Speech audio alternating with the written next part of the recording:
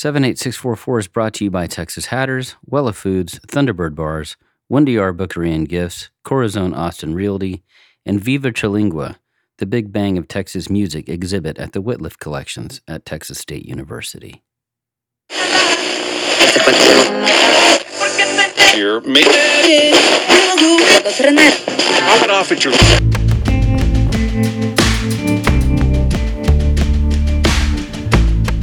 Today we're talking about something that some may consider a dying art form, but we know is alive and well here in Lockhart, Texas, and we believe started it all. We're talking about radio, and I'm Grace Ryer, filling in for Stephen Collins, and this is 78644.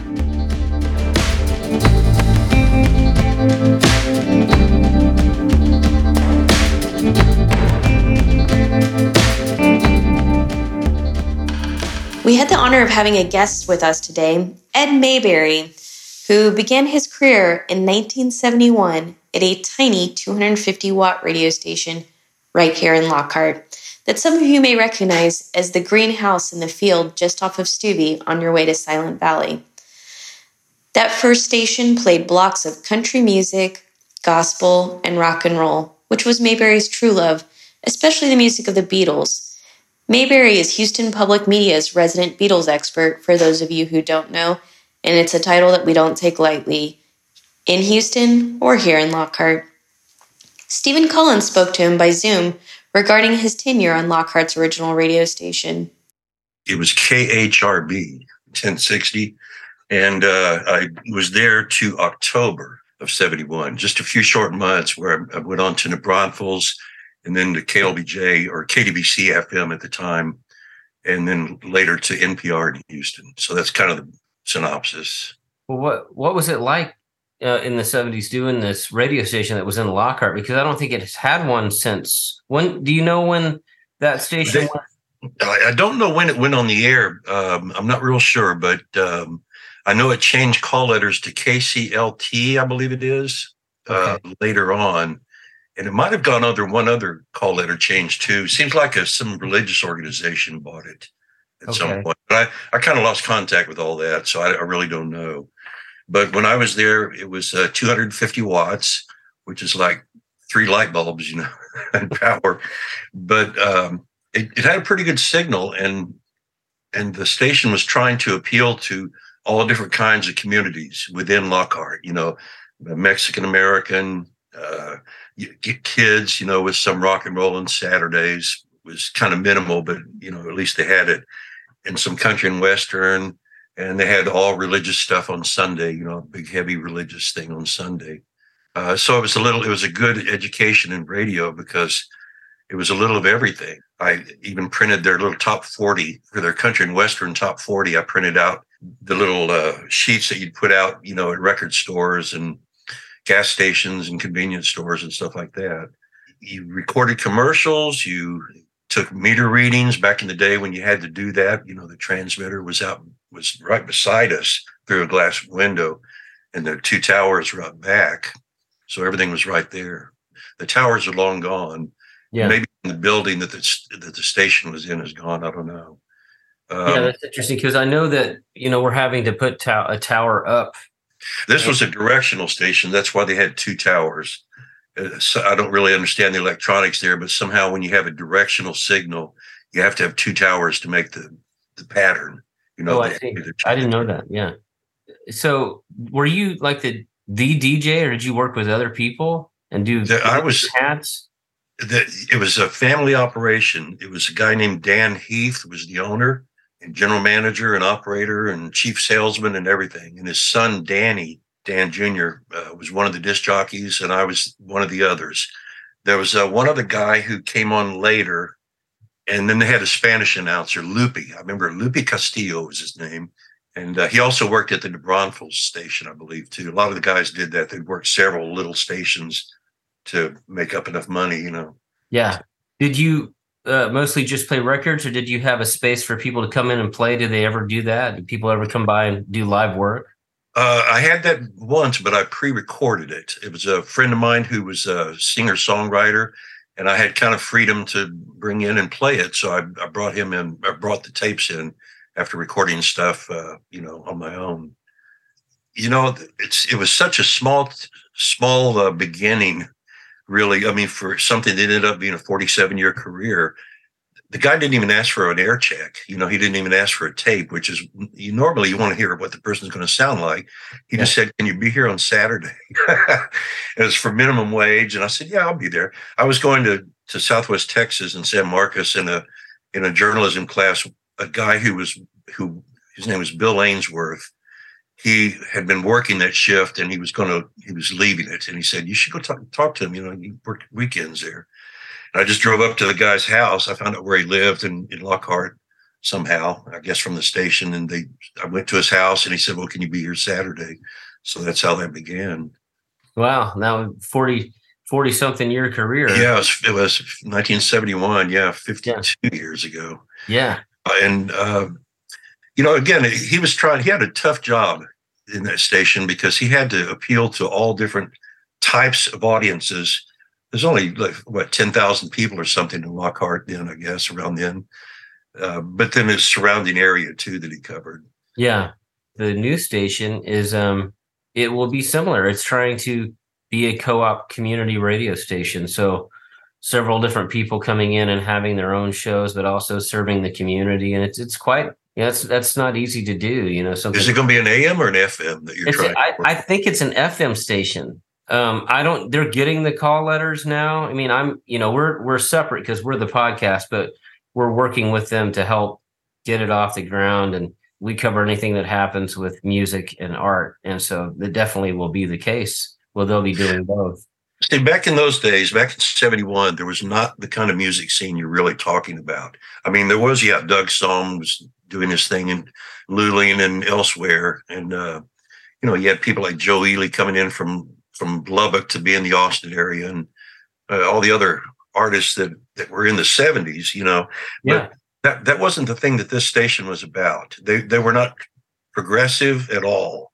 They were just trying to make a living, There were many times that I can tell you the station manager, Dan, came to me while I was working my shift on Saturday, and he would sit there for a second. "Boy, I just don't know if I can make payroll this week." He would tell me that. He just, oh, wow. Yeah. It was. So I was always felt lucky if the check cashed, which it always did, Yeah. Well, this one I think is a co-op, so it's a 501c3. So it's a nonprofit, Yeah. It'll be a lot different. Be a little different, yeah. But the spirit of it is similar. Where we're trying to serve the community of Lockhart now, or I'm saying we, but the radio station called Radio Lockhart. I wonder if there would be a little bit of similarity, but of what you guys were doing. Where are you located now, Ed, or where are you living? I'm in San Antonio. Yeah, I retired 5.5 years ago from radio. I hope you guys do well. I think it's great. I love seeing this. Also, several other people got their starts at that station. Was amazed at looking, when you do the transmitter logs, it's every 30 minutes you take a reading. You see all the signatures from people in the past on the pad. And Paul Pryor, Cactus's son, worked there. He got his start in radio. Okay. And there's a few others whose names I can't recall right now, but people I knew in the business later on, and I found out, wow, he started in Lockhart too. Well, that's cool. It's such I'm glad to see it come back, and it's kind of here. I'm enjoying hearing what it was like back in the 70s to have a little station. It reminds me of something, like one of my favorite radio stations is, I don't remember the call letters off the top of my head, but it's in New Orleans, and it's community radio, and like every day it's different, and you can hear all these. See, I love that. I love it. Yeah. Yeah. I mean, that's, in fact, after I left there in 71, October 71, went to the Braunfels for a couple of months. Then I got the job at KTBC FM, and the announcers, all of us, were bringing in our records from home because we could get away with it. And we started heading it toward rock and roll. They're playing, Montevani, Mancini, John Denver, Neil Diamond and stuff, But we're bringing in not heavy stuff. Paul McCartney, My Love, you can't get in trouble with that. Right. And things like that. And pretty soon the management said, "Hey, we can make money with this." And when LBJ died, they got the call letter changed to KLBJ AM and FM. And the FM went full blown with rock and roll. That's what I got into radio for. That was not happening in Lockhart, although there were times I could bring records in and get away with playing what I wanted to do. Like, for instance, if I have to play religious music on Sunday, well, I'll bring in some Hank Williams religious music. Or, if the very first day I was on the air, I brought in a McCartney song and played it. I'm not picking on Paul here, but it just happened to be. And the manager, Dan, came in and says, no, we have to play from our records here. He told me that. Like, don't bring your stuff from home kind of thing, but Right. still did. The rock and roll, stations get serviced, and at least in those days, record companies would service a radio station with all their new 45s or albums, depending on your format. Bigger stations, bigger markets get the most stuff. It filters down to little stations if there's some copies left over, kind of thing. And I remember they had a rare Rolling Stones album. I mean, super rare, like 1,000 copies printed, and they had one of them in their record collection there. Yeah, just due to some gap in the servicing, it got Yeah. It's like the old college stations were that way too. They had exactly, yeah. And sometimes you could work at the system a little bit, and friendships with record reps and things like that, and get extra copies for contests and that kind of thing. But Lockhart's a small town. I mean, it's as it's everything's a different scale, and in a way that's beautiful. I mean, I love that. Yeah, I think we're looking forward to seeing it launch, and hopefully we'll have that type of effect and flavor on the community. So you will, if you engage the community. That's where radio can be its strongest, is when it's local. We've got so many satellite service stations now that all sound like just Spotify or something, Yeah. You guys are doing something that engages the listeners. If you show up and do remote broadcast, maybe, like, I don't know if you're going to be 24 hours, but if you have evening things where you could, even high school sports or things that get, different parts of the community involved, right? Not just the music, but other Sure. kinds of full service radio things. I don't know the scope. From what I could tell, it seems to be that, what you're describing, or it is very much that. Cover the city council meetings, as a news, have a little news coverage if you can, That's part of what your mission is, Yeah. Well, that's it's interesting to hear you talk about the way it was back then, and it's it's really not that different. It's still radio doing what radio does, and it's just the tunes have changed, but I feel like the mission is the same. It is, and it's best when it's local. It's always best when it's local, because that's when you're going to get engagement from people, and they'll be lifelong listeners. They'll be hardcore behind you if they feel they're a part of it. Yeah, that's good advice. Well, Ed, I sure enjoyed talking to you. Thank you for taking time to visit with us. And well, good luck with it. I'll keep track of what you guys are doing.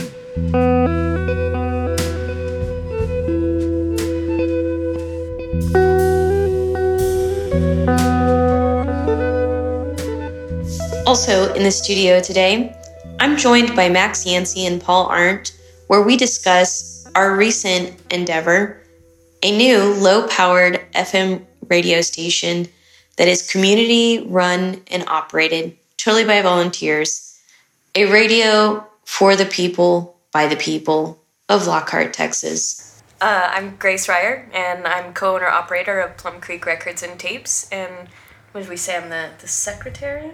I believe you are the secretary right now. Yeah. I'm Max Yancey. I'm also a co-owner-operator of Plum Creek Records and Tapes with Grace. And I'm also a Radio Lockhart board member. I do not remember if I have a title or not, though. You are the treasurer. Treasurer. You're the money guy. Of Radio Lockhart. Absolutely. We're in good hands. Yeah, and my name is Paul Arndt, and I'm president at Radio Lockhart, and also grind a day job. Well, we're just big radio people in general, but my impression is that Paul came in one day, and we knew about that he'd had this like really cool online radio show that was very like Lockhart focused. And he donated a bunch of really cool tapes. The English Beat was in there, and I played it out until somebody bought it. And then said, hey, I'm the guy with the show, and this is kind of my idea. And, without really too much thought, I was like, yeah, we're your people. And, of course, Max was like, well, yeah, we got to do that. So Yeah, Lockhart is definitely a place, a community that's interesting and unique, and I really always felt like it would really benefit from a community radio station. You know, in college, I did some radio broadcasting, dabbled with like some Part 15 radio stations for like apartment complexes, and moved to Lockhart about a year ago and started doing an online radio show and got a lot of feedback. And right after I started that, I had found out that the FCC was opening up a application window for the first time in over 10 years for community radio stations. So I contacted a consultant. I said, hey, can you point me in a direction as to if there are any open frequencies in Lockhart? And she helped me out. And from that point, I hired her. And I knew Max and Grace were broadcasting with Co-op in Austin. I was like, this is going to be a perfect fit. And that's kind of how we started the whole thing. Yeah, and you know, it seems like a lot of work, but at the end of the day, this is really going to be a community-led, community-run station. So you don't really want to think about like 3 people sitting behind the microphone, you know, for 12 hours a day. This is more of a, you know, hey, if you've seen The Love Boat, we're kind of like your cruise directors, right? There's a lot of music and information that's important to people in this community, and really all they need to do is to be a part of it, is to step up and say, hey, I want to be a part of this. You know, our visions for this are definitely to get into the schools here, work on, you know, doing some broadcasting training, you know, show that it's a viable career option, keep the legacy of broadcasting alive, as well as people who have a voice in the community coming in and saying, hey, I want to do a show about barbecue, or, you know, I'm really into this specific type of music. We want to be able to provide the resources to train them and give them the, you know, empower them to do their own shows. It's going to be really based on the direction the community wants to take it, right? You know, we have our vision, you know, which would be, you know, kind of a hub for the community, a place for people to meet and share ideas, a place for people to be educated, to come in and learn how to broadcast, learn about different types of music, learn about events and local musicians. But you know, we might have people come in and want to do talk shows about, you know, taking cruises or, you know, colored pencils. I don't know. You know, it really just depends, and it'll evolve into what the community wants. Really interesting to hear what people come up with, what type of shows they come up with, especially around here. You know, see what happens. I feel like just about every person we've like encountered, like, you know, hey, I think I'd like to do that, and we've been like, come on down. And you know, we've had my neighbor, you know, had expressed that he had always wanted to be on the radio, and he's lived in Lockhart a long time, and was listening when Ed was broadcasting here, and you know, he was so eager and was like, I'll do what I have to, and you know, take classes, and we were kind of like, no, we'll help, like we'll just you're in, and that's been like pretty exciting. And you know, I think something like this is really possible in this community. You know, I don't know about you guys, but I'm always still pretty floored of if you propose an idea, it's like, seems like everyone just shows up to be like, hey, you know, I could donate my time, or I have these skills if it's useful, or, you know, they just are excited just to do fun things together. Yeah. I think that's really special. Yeah, I do too. And that's been my experience as well. I feel like you're in this stage now where you're pretty far along with the nonprofit and getting that built. Yeah, absolutely. We are a 501c3 nonprofit, so that's all built out. Right now, we are in the stage where our license is in the queue to be processed. They just moved back the licensing window from November 1st to December 8th. So our license application will be filed on December 8th, at which point it takes 30 to 60 days for approval. Right now, we're shooting to get on air digitally, I guess, via internet stream sometime at the beginning of January, and then going live on FM once we get that approval back from the FCC. Right, and that brings us to we're at this point. You're finding a building, finding a place to host the station, and you're looking for sponsors, basically. Oh yeah, people because it is a 501c3, it's tax exempt, and so tell us what you need to achieve your goal to get on the air. Grace? Max? I mean, you can go to radiolockhart.com, and we have a campaign going on Give Butter, and we're, no matter how small, we can use all the community support we can to get this thing rolling. Yeah, we definitely have started curating equipment. Between the three of us, we've got plenty of studio gear, but there are some things that are a little bit more on the expensive side, such an FCC approved FM transmitter, something called an EAS system, which is an emergency alert system, which again is another important thing for a radio station and also required, which will provide local and national alerts when needed. Like the Matthew McConaughey one on was he NPR or Yeah, Co-op? he's KUT. KUT, yeah, stuff like that, and also just a roof over our heads, utilities.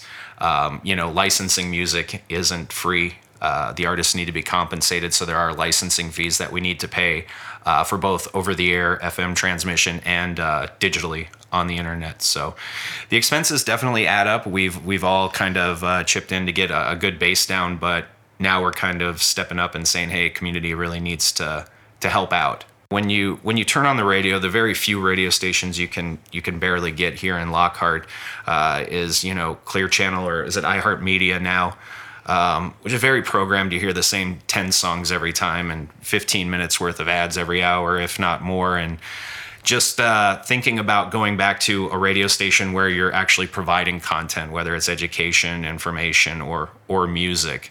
And I think Grace or Max could really talk to the curation of, media that you play and the amount of time that they put into their radio shows each week, where, you just listen to something else and you get beat with the same tunes over and over. Mm-hmm. Right.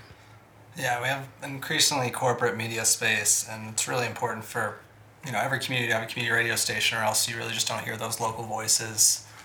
You don't get to hear the really unique aspects of members of your community. Yeah, that's really true. Well, it's we had a radio station in the 70s here in Lockhart, and I think it quit in the 90s, I think. I don't know when it quit.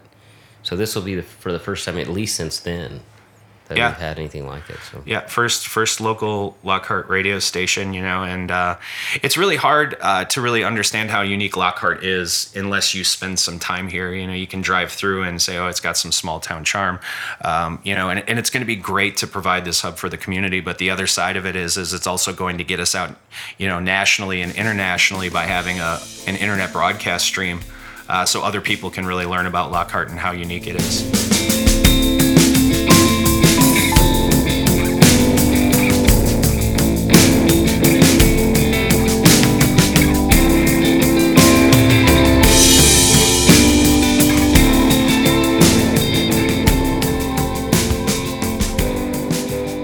One of the artists that we're spotlighting today is Juan de Diaz Mora. Juan grew up in a border town, some know as Laredo, Texas. Juan de Diaz Mora has seen different cultures clash and yet expressions and emotions coalesce. However, here in the US, its traditions, racism, and stereotypes have introduced him to the reality of being an immigrant in a different country. Juan works representationally and sometimes with the surreal images that he portrays typical Mexican Americans' life, iconography, and beliefs. His objective is to bring people together with sentimental, satirical, sarcastic, and even at times comical themes. I was born and raised in Mexico, and most of my early years I spent it in a ranch where I explored so many things and learned so many things about imaginations, you want to put it this way. So in the ranch, I used to work in the fields with my dad, and I remember when I was a kid. So I used to go and work with the mud, and used to kind of like build, like little, figures, houses, cars, and that's the way the way I was introduced to the arts. I guess I introduced myself to the arts. You want to put it that way, but I think a lot of us we do it that way. Later in life, when I was 14 years old, I immigrated to the United States, and I actually arrived to Laredo, Texas, a border town to Nuevo Laredo. I arrived in my middle school years, and it was an impact to culture. So there, I realized that there's two cultures clash, in the border, line between Mexico and the United States. And there I understand the importance to be, I guess, bilingual. You want to put it that way, but also the culture really, educates you in a different way. For example, Spanglish is really prevalent, along the border, but also, having some still culture from Mexico and still adapting to a new culture, which is the American culture. So in there, really make me realize that, my culture was important, along the border, but also to give back to the community. And my community was giving me so much to me. So, but in Laredo, I immigrated to the United States when I was 40 years old. I went to middle school, high school, and college, of course. And then after that, I decided to go into university and then get my MFA. And then now I'm a professor here in San Antonio. Okay, yeah. That's an interesting story about, growing up in Mexico and then living right on the border and seeing the two cultures kind of interacting. I mean, I can see it in your work.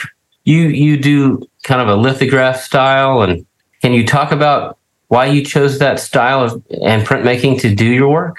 Yes, I actually work with relief, which is lithography is part of the kind of the printmaking family, and relief is more like a stamp. So I decided to go for the relief for a couple of reasons. And the main reason is because in Mexico, when I was a kid, my dad took me to a museum. It was the Jose Guadalupe Posada Museum in Aguascalientes. In there, I was actually introduced to the black and white imagery. And I think white and black is kind of like prevalent, when it comes to artists, because pencil, graphite, charcoal is black. And of course, there's color after that. But then me going to my family, going to the museum, is introduced to the imagery, the impact of the imagery, the black and white, really give me something to think about in my future. During that time, of course, I really liked the arts, but I was not really fully aware, what printmaking was. So when I came here to the United States in high school, I started to go to the art classes after school program. And then I was introduced to screen printing, which is a silk screen. And then from there, I didn't understand what printmaking was. And I started to understand more printmaking when I got into my college years. I took my basic printmaking class, and there I was introduced to all the techniques. And then, of course, I was introduced to lithography, serigraphy, relief. And relief, that's the media that I use the most. And why relief is because you can actually print multiples. It's something that you can do in your own space, your own house. It's so versatile. You can disseminate a lot of print, a lot of work, and of course, you can sell it cheaper. But for me, the black and white is a beautiful contrast that everyone can understand. It's like a balance, when it comes, it's like the yin yang, that beautiful balance in life. But also the black is so important as the white. They kind of like really get along together. But also that it kind of takes me back into my childhood years when my dad took me to the museum and just get introduced to Jose Guadalupe Posada artwork. I feel like that connection to my culture, to this time with printmaking, it was used in the revolution era to, talk something political, to defend the society, to defend the list, this privilege, people. So for me, printmaking is something that can really, defend or really, highlights the culture of my community. And for me, printmaking is something that I can make multiples, but also I can sell it cheaper. And it's also something that I really like and love. And I still feel like I'm bringing this culture from Mexico and I'm introducing this technique to new generations. It's attached to my culture. And it's something that, I feel like the Mexican artists, they really took it to a different level. And I still want to take it that way, take it to a different level. I love Posada's work too. It's like one of the things as a kid that I reacted to in museums as well. And I can see that now that you say that. I can see that you're taking that and pushing it forward with some of the work I've seen. The exhibit that you're going to be doing at the Lockhart Post Gallery, can you describe the exhibit a bit? Yes, the exhibition is going to have a little bit of everything. When I say a little bit of everything, it's going to have subject matter because I'm Latino, so I'm going to have something that represents a little bit the Mexican-American culture along the border, a little bit what rascuachismo is. So what is rascuachismo? It's basically in the Latino cultures when you have the impact your community for, the essence of survival. So in the arts, basically we use it in a way to get found objects and put together something else. So in my artwork, I represent people that kind of somehow they put, they assemble their own vehicles from, found objects.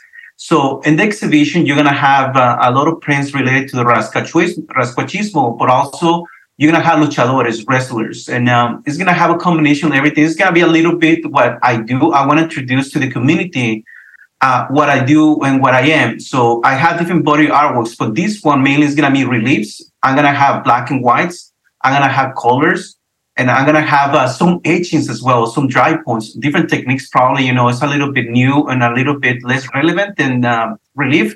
But I'm going to have a little bit of everything. When it comes to subject matter, I'm going to have, I call it the loco, the crazy devices. And I'm going to have the wrestlers, which I call it the tremendos, which is the mischievous wrestlers. And this one is going to have something mechanical, something more funny. The color I really love to be vibrant, to represent who I am, but also what my culture is. So it's going to have a little bit of everything to represent who I am, introduce it to Lockhart, to the Lockhart community. That sounds great. Look forward to that. When you do your reliefs, I'm just curious on how are you making your reliefs? My reliefs, the technique itself, is basically has a process. Of course, it has to start from idea, from my head. Every time you start a new idea or a new project, a new artwork, you have to have fun. And for me, it's always fun. I let my imagination to really take over. My control of my on my hands, or my sketches. So I always start with the idea, and then I move on into the sketch. After the sketch, I figure out the size, what kind of like content is gonna have, and then after that, I move on into the material, which is the relief. Yeah. So the linoleum, from there, I use the blades to actually create my own lino cuts, create your own style. Of course, after that, you have to ink it up, run it to a press, which is the press is basically this tool is used to press the paper into the lino cut and basically pick the ink. And that's the way you transfer the ink. So for me, a lino cut is, I start with something, just idea, printing. Of course, you're going to have the outcome, which is the print. And each print is unique because the way it presses on the paper too. So it's... when it comes to printmaking, I think, that's a really beautiful word, I guess, unique.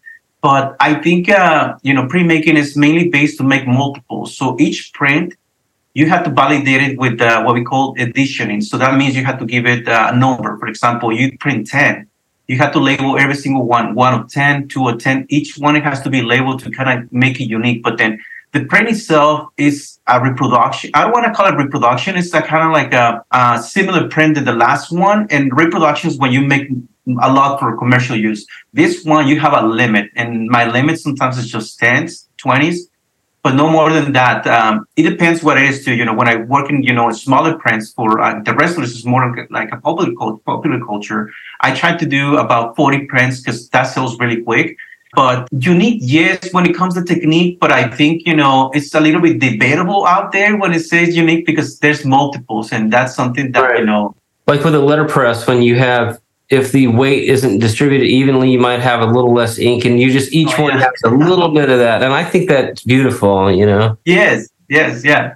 I don't use a letterpress, but then letterpresses, Lockhart, what I'm going to be showing, they used to print letterpress. They have a beautiful, museum of tools, type and all this, machinery that really represents what, how relief was printed. It was kind of like a different technique, letterpress. I use different equipment to print, but then it has the same, approach, when it comes to printmaking. That's a really good, example of printmaking. Yeah.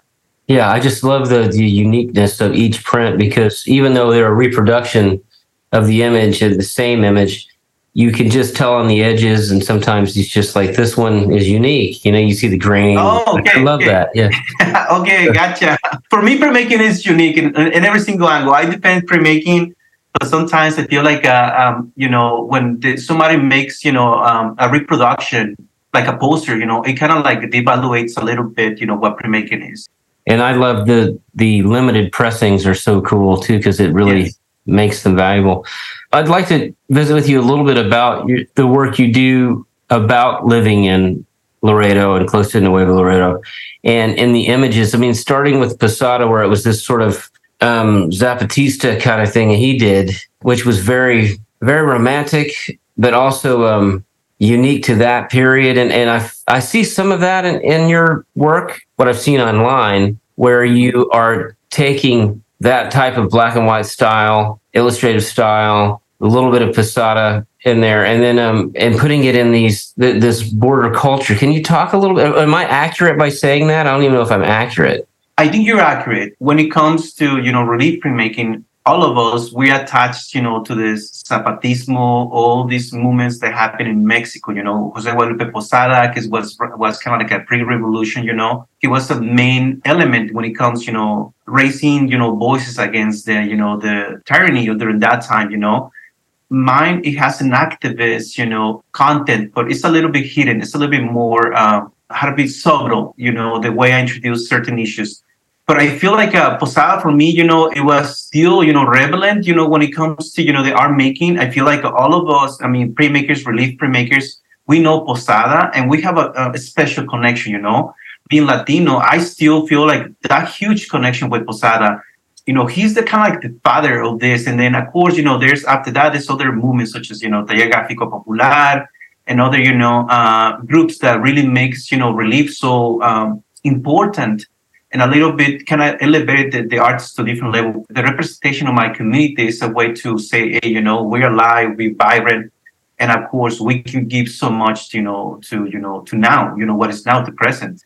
Yeah, I have a connection to Posada, and I'm a Texan, but I would frequent these Mexican folk art shops where besides the museums, and he would always come up in different types of art. Like some other artist would have pulled in a Posada, or they would make a sculpture of a Posada drawing. I was fascinated by that for years and trying to get into not only the history of it, but I just loved the style. I thought it was so vibrant, and I love what you're doing because I can see that progression. It's really exciting. I just want to say everyone is invited to come to my exhibition. I'm going to try to make it fun through, me being alive and be talkative. But I think my artwork can speak a little bit itself, who I am and, what I'm trying to represent, within, about my culture. And I think, everyone can really, see something different because Lockhart, gallery, Lockhart Gallery Post is actually doing something, a little bit fresh, a little bit different. It's bringing a little bit, artists, up from outside with a different, perspective. And I feel like, the show is going to be something fresh, of course, something different, probably, that people can enjoy, engage, and of course, support the arts because it is something important, not just, me as an artist, but I think the community in Lockhart is growing. And for me, it's so important to help and give something that, can really benefit, that community. And the community, the art community, like I say, is growing in Lockhart because I went there 2 months ago. I went to visit the galleries. It's just amazing. I think everyone should go and really have fun. It doesn't matter which gallery you visit. Go and support the arts, the scene, enjoy, make it vibrant.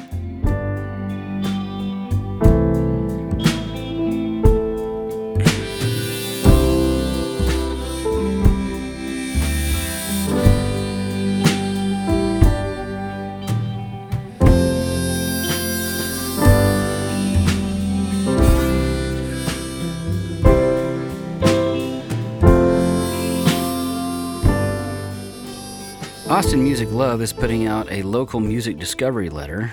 They will send out the new songs that are released daily by local artists in the Central Texas area, including Lockhart. Plus, you can personalize your newsletter by genre. Over 1,500 local artists are signed up to have their music distributed through the newsletter, and there are about 50 new releases per week across all genres.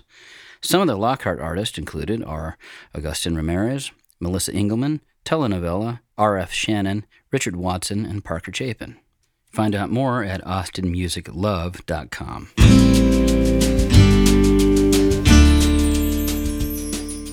Hey folks, Emily here from Wella, a local family-owned business right here in Lockhart, Texas. We make everyday foods you love, like Thunderbird, Superfood, energy bars, and our Wella hot cereal, and more, with only clean ingredients and amazing flavors. You can find us at H-E-B, Central Market, Whole Foods, Good Things on the Lockhart Square, as well as ThunderbirdBar.com, WellaFoods.com, and Amazon. Our next artist spotlight is David Beck.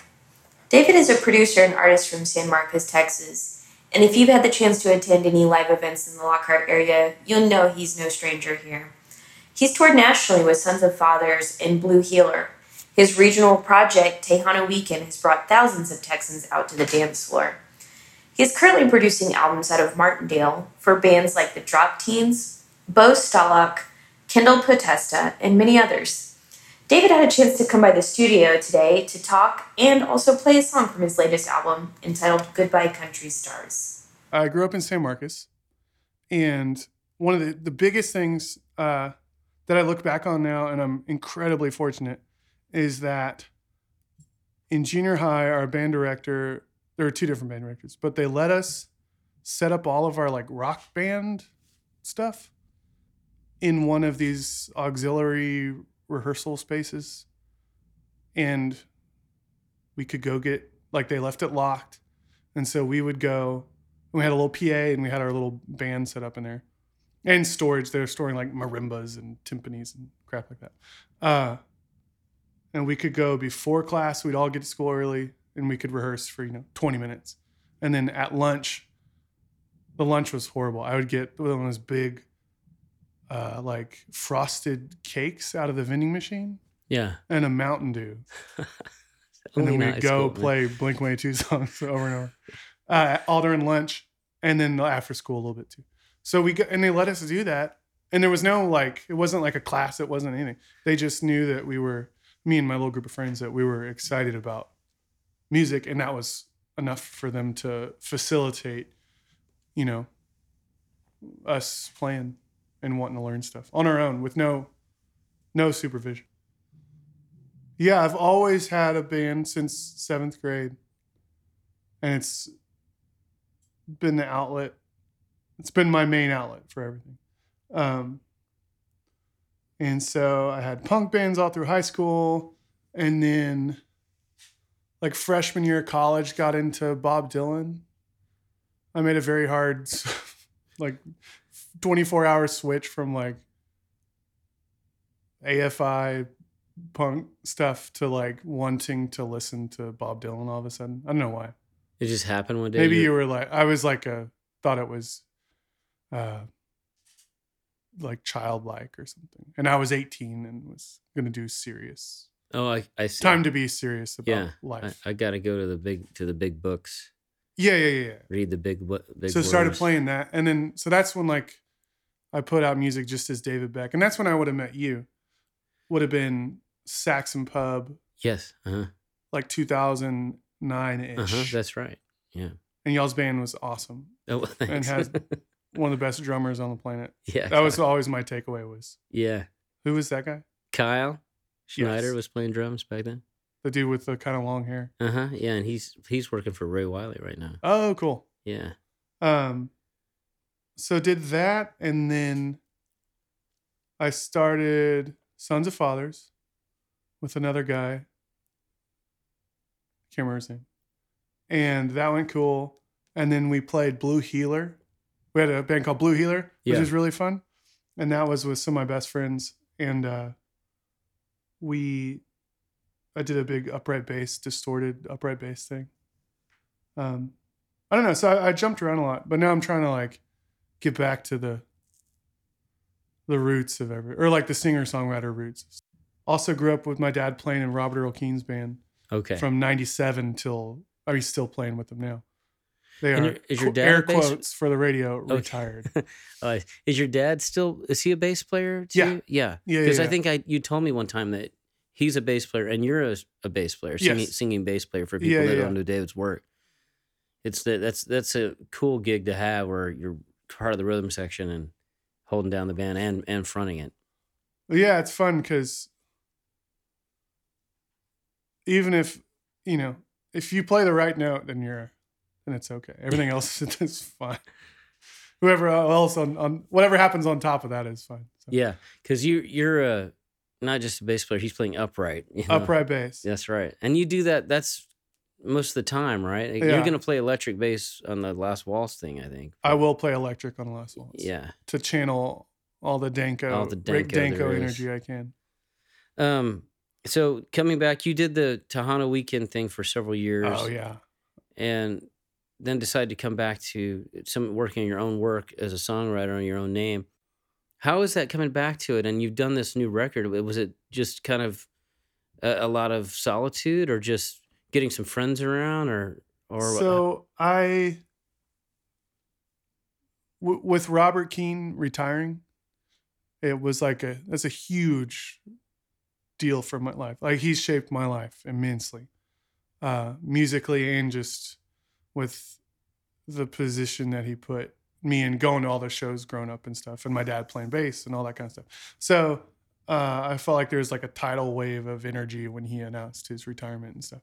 And so I wanted to make the best like Texas singer-songwriter record that I could, because I feel like I haven't attempted that. So that was what this is. That's what this new record is. Goodbye Country Stars is my attempt at making the best, hill country songwriter kind of thing. Yeah. So in the spirit of Robert's kind of yeah, vibe, right? Yeah. Because that's been such a huge part of me. So it's just a tribute to all that, basically. Yeah. And so I got a lot of my friends who were all in Sons of Fathers. Everybody's kind of doing different things now, but me and Dee Striblinger, he's the drummer, we kind of run everything together. And so I had a couple songs written. I was like, God, it'd be fun if we got Reagan and Brian and all them to come out and play. And then that turned into, well, why don't we just do like a whole, if we're already going to do that, if we're going to get everybody in the same room, let's just go all the way with it and make a whole record. And I've never done a record where my dad played bass all the way through. So that was really cool. He plays bass on all the whole thing. We cut it pretty much live at the Zone in Dripping Springs, which is an awesome spot. Yeah. Yeah, so it was really just an excuse to like hang out with all those people. And we have a chemistry together when we play that is a real tangible thing that is different than other groups or other like iterations of it. So that was the goal. Yeah. Was to get those people in a room, and that's the lineup. And we booked it like 6 months out in advance because everybody has kids and families and lives and things. And then so I had about 4 or 5 songs written, and then I finished the rest knowing who was going to be a part of it. So like I wrote one song where Reagan is a great lap steel player. And so I wrote one that was like a bluesy kind of driving song because I wanted him to take a solo on it. Yeah, cool. So I wrote a whole song for that. Also got way into the band, like in this whole time period too. So a lot of the songs are very the band inspired. Oh yeah, that's like the stuff, Mostly the weird, but like the weirder tracks. Oh, they told me I'm a fool. Oh yeah. So I walked on down the road. Whatever that song. Is that a Rick Danko tune? When you wake, you will remember everything. I can't remember what it's called. Yeah. But all those weird tunes and stuff. Then you kind of really discover the vibe they had together, and it's always inspiring, and it's inspiring in a way to me that was like, there's camaraderie in that, Mm-hmm. camaraderie in the music, and you can hear it of guys that know each other really well, and that's what you're describing with the chemistry stuff. Excuse me. Yeah. Excuse me. How'd you feel like it turned out? I mean, I've heard a bit of it, and I thought it sounds like what you're describing, which is great, which has got that hill country vibe. How do you feel about it? I feel great about it. I feel like it's the most focused thing I've ever done. Because we planned it so far in advance, and we recorded it all live. We did some rehearsals, and then we cut everything live. Yeah. And like I didn't do any vocal overdubs or anything. We just cut the song. When we attempted, it took us. We didn't do it the first try. Sure, but yeah, it's all everyone together, which is a great sound, And we fudged some things here and there. Yeah. But the whole thing was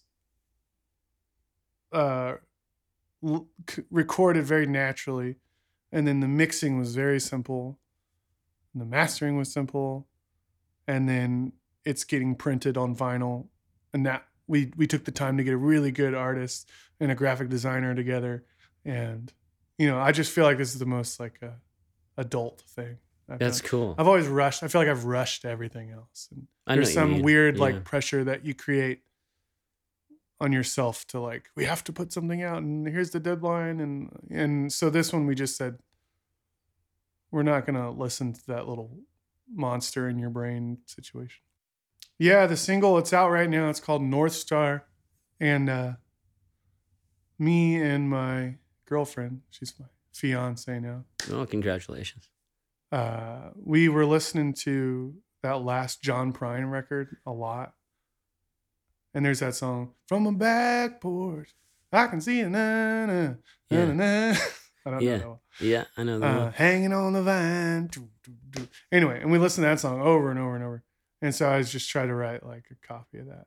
Yeah, you get that vibe. Yeah, no, that's I cool. just like that song was just stuck in my head and I was like, okay, that's the little universe I want to land in. Yeah. And it's I think it's a very different song. But that was my inspiration for it. It was just like listening to a lot of John Prine and trying to write something that was just pleasant and bouncy. It's easy to write real serious stuff, and I do that probably too often. So yeah, I think it's harder to like, I don't know why that's harder, but for me it seems harder to like try and, you know, be light, be funny. And North Star isn't even like funny, but it is light.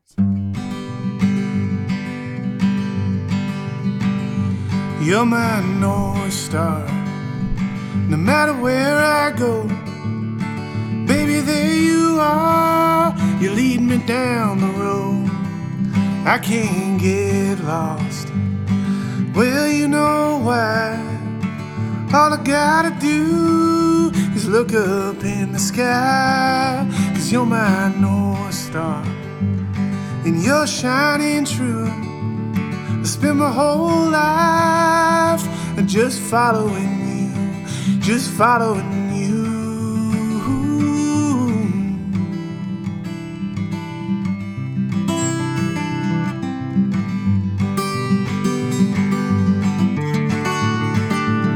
I was a traveling man, just killing time, going round and round, singing rhyme to rhyme.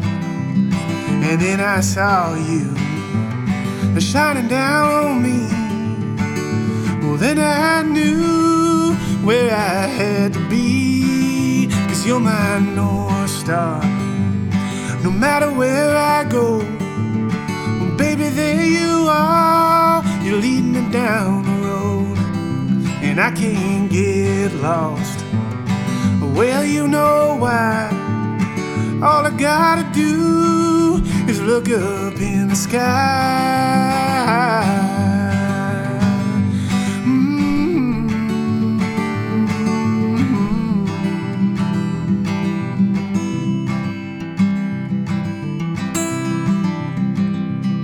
Well, it's getting late, and it won't be long till that sun comes up and you'll be gone.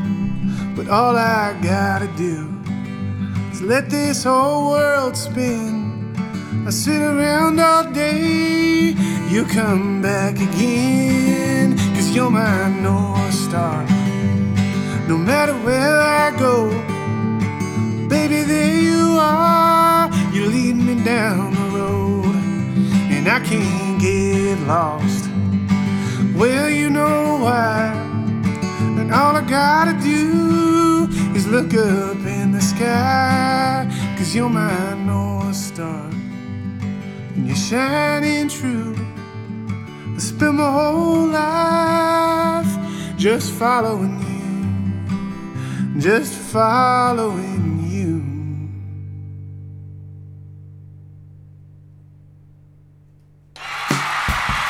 Happy Thanksgiving, Lockhart!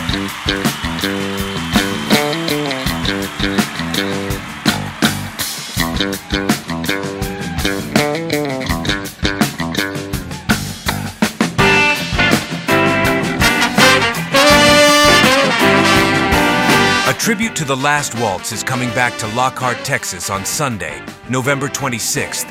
The show will be held at Luna Gardens and will start with a chef-prepared VIP dinner by Roaming Fire. Please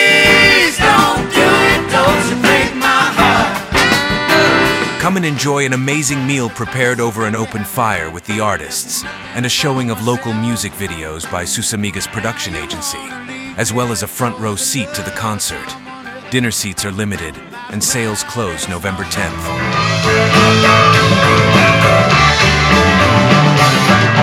There are also general admission tickets available now at a discount. This amazing event is brought to you by Deep Eddy Vodka, Millscale Metalworks, and Meshed Up Productions. Visit Last Waltz, show for tickets and more info.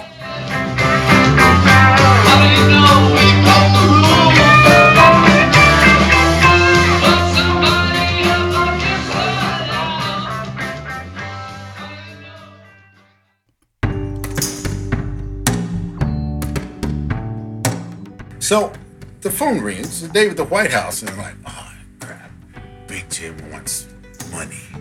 And I'm like, okay, Jim, what's up? And he goes, excuse me?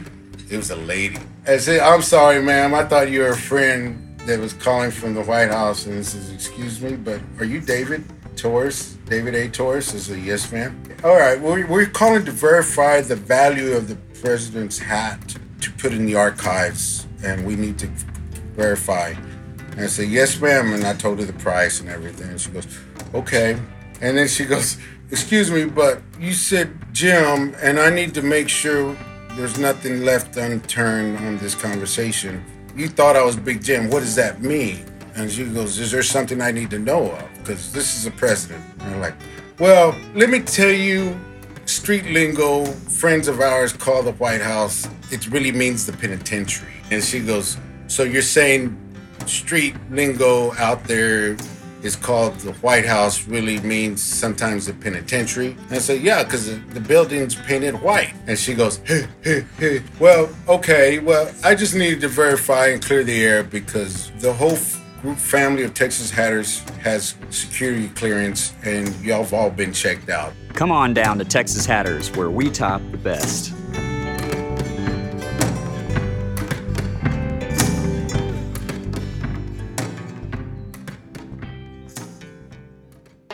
Just a quick reminder, our lineup is regularly featured on our Instagram page and in our daily stories, The Roundup.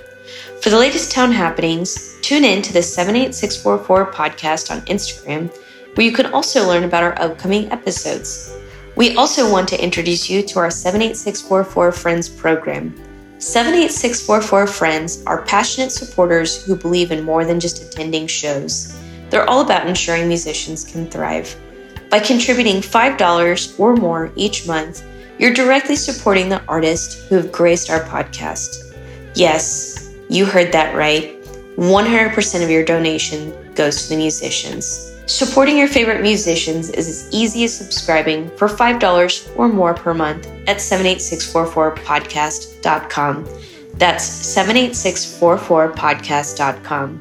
As a thank you, you'll gain access to exclusive 78644 hangs every month with exciting perks. This month's hang details are on the way, so keep an eye on your email if you're a subscriber. But that's not all. Subscribers get a special link to a password-protected playlist featuring all the original music from our show, including unreleased tracks from Troubadour Image and Sound. It's your exclusive music hub. Don't miss out on the fun. Sign up today to secure your spot on the invite list and support the amazing musicians who make our podcast special. And always remember to tip the band. Your contribution truly changes lives.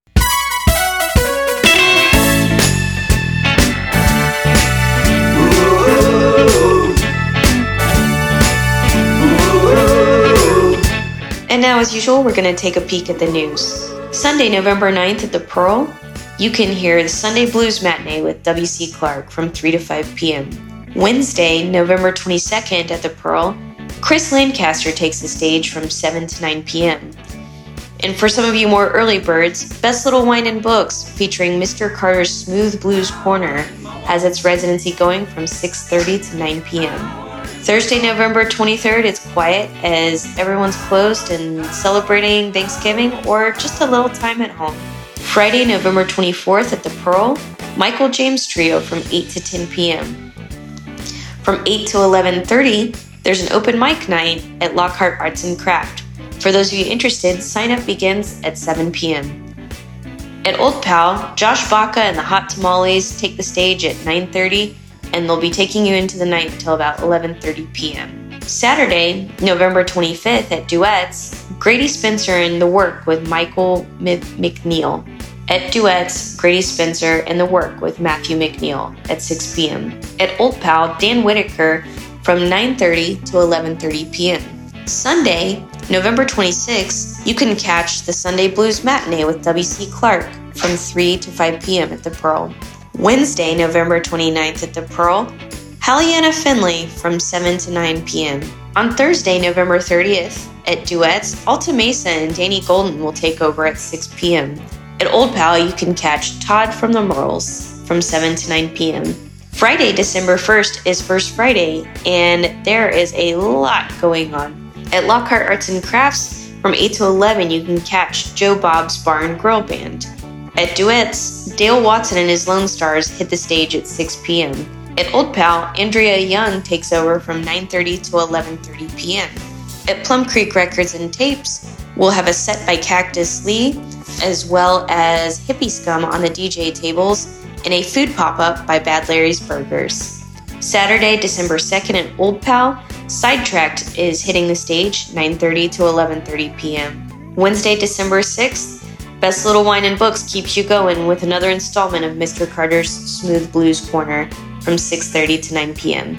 Thursday, December 7th at Old Pal, the residency with Halliana is from 7 to 9 p.m. Friday, December 8th, at Old Pal, you can catch Jamie Kruger from 9:30 to 11:30 p.m. At Martindale Cafe, DeFoy will be on from 7 to 9 p.m. And from 8 to 11 p.m. at Lockhart Arts and Crafts, the Fossils take over.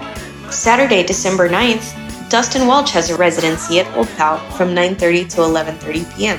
From 7 to 9 at Martindale Cafe, you can catch the Ditch Crickets. Sunday, December 10th, Lockhart Arts and Crafts is featuring an Irish music session from 4:30 to 8 p.m. Wednesday, December 13th at Old Pal, you can catch Parker Shapin presents Chicken Fried Steak Night from 7 to 9 p.m. Best Little Wine and Books will have another installment of Mr. Carter's Smooth Blues Corner from 6:30 to 9 p.m. Thursday, December 14th at Old Pal, Daniel Thomas Phipps from 7 to 9 p.m. Friday, December 15th at Old Pal, the Graham Wilkinson Band is playing 9:30 to 11:30 p.m. Saturday, December 16th, Old Pal will feature Josh Baca and the Hot Tamales from 9:30 to 11:30 p.m. At Duets, Restos and the Tender Things will be taking over at 6 p.m. Friday, December 29th, Lockhart Arts and Crafts will have an open mic night from 8 to 11:30 p.m. And if you don't recall from a few minutes ago, sign up will begin at 7 p.m. for those of you interested.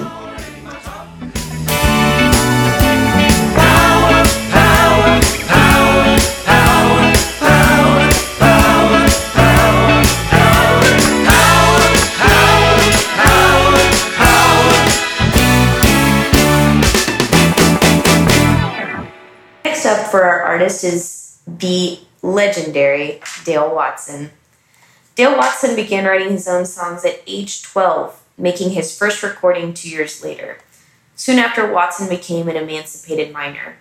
By day, he went to school, and by night, he played local Houston clubs and honky tonks with Jim in an aggregation called the Classic Country Band. Watson returned to Austin in July 2006 and resumed playing regular gigs, including Sundays at Ginny's Little Longhorn Saloon and a Monday night residency at the Continental Club. He's also a regular performer on the Grand Ole Opry. Dale was able to join us by Zoom and had a lot to share with us. Well, growing up in Pasadena, Texas, me and my brothers formed a band early on. I was still in school, really. So just playing the beer joints in Pasadena, that's pretty much how I got my start. And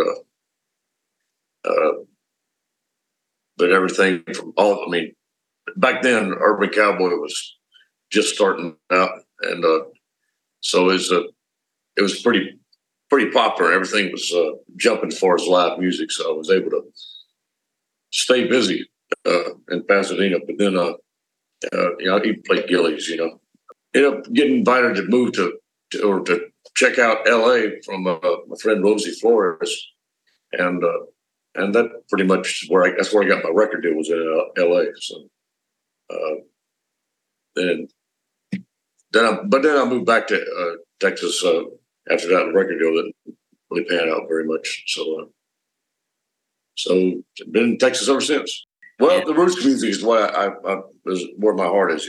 More traditional stuff, and that's part of what with the record companies. They really didn't want the traditional stuff like I did. That didn't set well with me. I just never could do that type of the mainstream stuff that was happening, and it's even gotten worse now. So and that's pretty much why I started Ameripolitan Awards, is to reward the artists and the bands and the venues and the festivals and promoters and everybody that's promoting the more roots music out there. And our award show, Ameripolitan Award Show, it gives awards to people who have honky tonk, Western swing, rockabilly, and outlaw roots. Yeah, and then one of the things too is, do you still have a stake in Jenny's Little Longhorn? No, I sold that a few years ago, and unfortunately, I was hoping that when I did, that the people would keep it going as me and Jenny had it going. Me and Jenny were that mindset to keep it more honky tonk, Western swing, more very roots oriented. But now it's gone the way of a lot of Austin, where it's gone the new route. Yeah. Well, one of the things I think that was, I have a sympathy for you in that, because in Lockhart is where we live, and our show is about music and art, and that's happening in Lockhart, and a lot of people coming in from Austin, and whatnot. Yeah. And so part of the reason why we're doing our show is the subscriber money. We get funded through sponsorships and things like that to keep the show going, but the subscribership is $5 or more a month, and all of that goes to an artist out of a pot that's been on the show. And as it grows, that could be potentially a good amount of money just to absolutely to create or to pay bills or whatever. And we're fighting to keep the soul of Lockhart intact. So it's a beautiful town. I love the square. I love everything about Lockhart. And I've got lots of friends that live there and have lived there forever. And they say the same thing, that it's growing quite a bit. Yeah, it is. And I think if we can sustain artists, then that's a good thing. And I think with Austin, I don't know why they weren't able to do that as much. I guess who knows? But people are having to leave and coming down here, so we're wanting to make sure that they stay and aren't priced out. Well, it's just it's getting expensive. I mean, they just enacted a $10 an hour parking for Congress. So if you work at one of these places on Congress Avenue, and you got a 8-hour shift, you're spending $80 just for before you even get your work pay. I do understand that. Gosh, I know. Well, if we can if we can preserve the artists and the musicians' culture and way of life, then I think it benefits everybody. So, are you working on something new right now? I know you're doing a ton of touring. Anything you'd like? Yeah, I tour about 300 dates a year. So we just came out with a record this year called Starvation Box. It's more of an acoustic type of thing, but been touring on that. And I got an album in the can that's about to come out in 2024. Not titled yet, but produced by David Ferguson as well. But so yeah, I'm always doing something. And we got a tour with Reverend Horton Heat coming up on the West Coast. So always touring, and East Coast. I got an East Coast tour coming up in spring. So in the meantime, I'm all over Texas. Yeah. Well, we've got a thing going. I thought about you. There's a little place in Lockhart called Tank Town. It's a little area, and there's a building associated with that our friends run. And just last week, every month we're doing our podcast event, and we are doing chicken shit bingo with a live. Oh, no kidding. Yeah. So if you're ever inclined, you come on down. You know the drill. I do know the drill. I think I invented the drill. Yeah, I think you did. We need to put a picture up there behind it. I'd love to do it. Yeah. When do y'all do that? We do it once a month. We have our event there, and we have a local band called the Shufflehawks. They do traditional country music, country and western, and then we've got the chicken doing the thing. So okay, all right, good time. Yeah, it is fun time.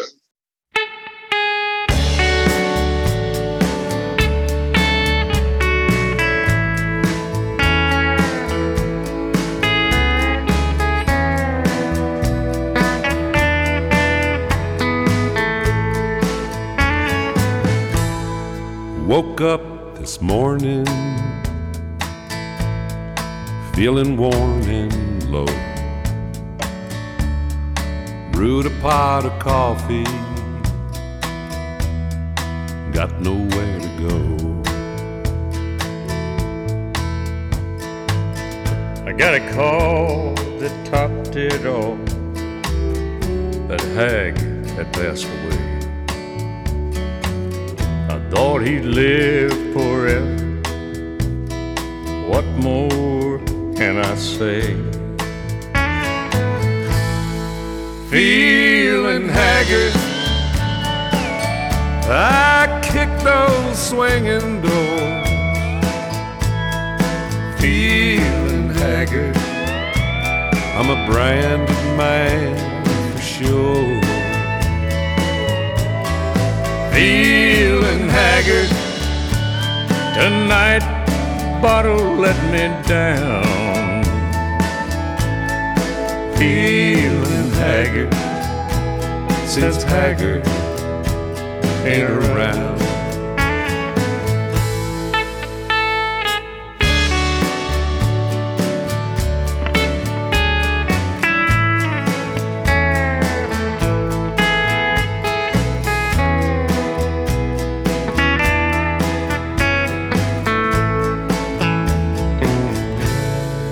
Okie from Muskogee was more than just a star. He lived his words, his music rang from concert halls and bars. Lefty Bob and Jimmy lived in his country soul. His songs will sing forever, never to grow old. Feeling haggard, I kick those swinging doors. Feeling haggard, I'm a brand new man for sure. Feeling haggard, tonight the bottle let me down. Feeling haggard, since haggard ain't around. Feeling haggard, since haggard ain't around.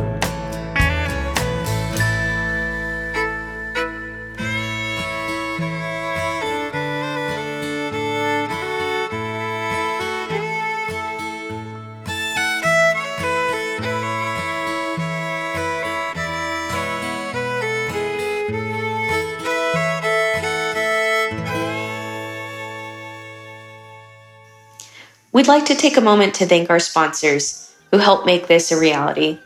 Texas Hatters, Wella Foods, Thunderbird Bars, Wendy R. Bookery and Gifts, Christina Valdez, a local realtor with the Corazon team in Realty Austin, Viva Terringa, the Big Bang of Texas Music exhibit at the Whitliff Collections at Texas State. We'd also like to thank our in-kind sponsors, Printing Solutions, Willigan's Island, Courthouse Nights, the Rock House Airbnb, Birdie House Airbnb, Gaslight Baker Theater, and Crystal Glaze Photography. 78644 is produced by Kate Collins. It's recorded at Troubadour Image and Sound, edited by Stephen Collins and Danny Manning. Social media managed by Crystal Glaze. Our show is available on Spotify, Apple Podcasts, Google Podcasts, Amazon, Radio Public, and everywhere else where podcaster streams. I'm Grace Ryer, and thanks for listening. Thank you. Thank you. Lord, I need a thank you. Thank you. Lord, I want to thank you. Thank you. Yes, I want to thank you. Thank you. Thank you. Thank you. Thank you. Thank you. Yes, I want to thank you.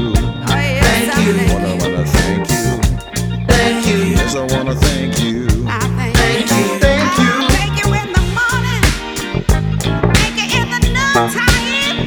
I thank you in the midnight hour. I gotta clap my hands.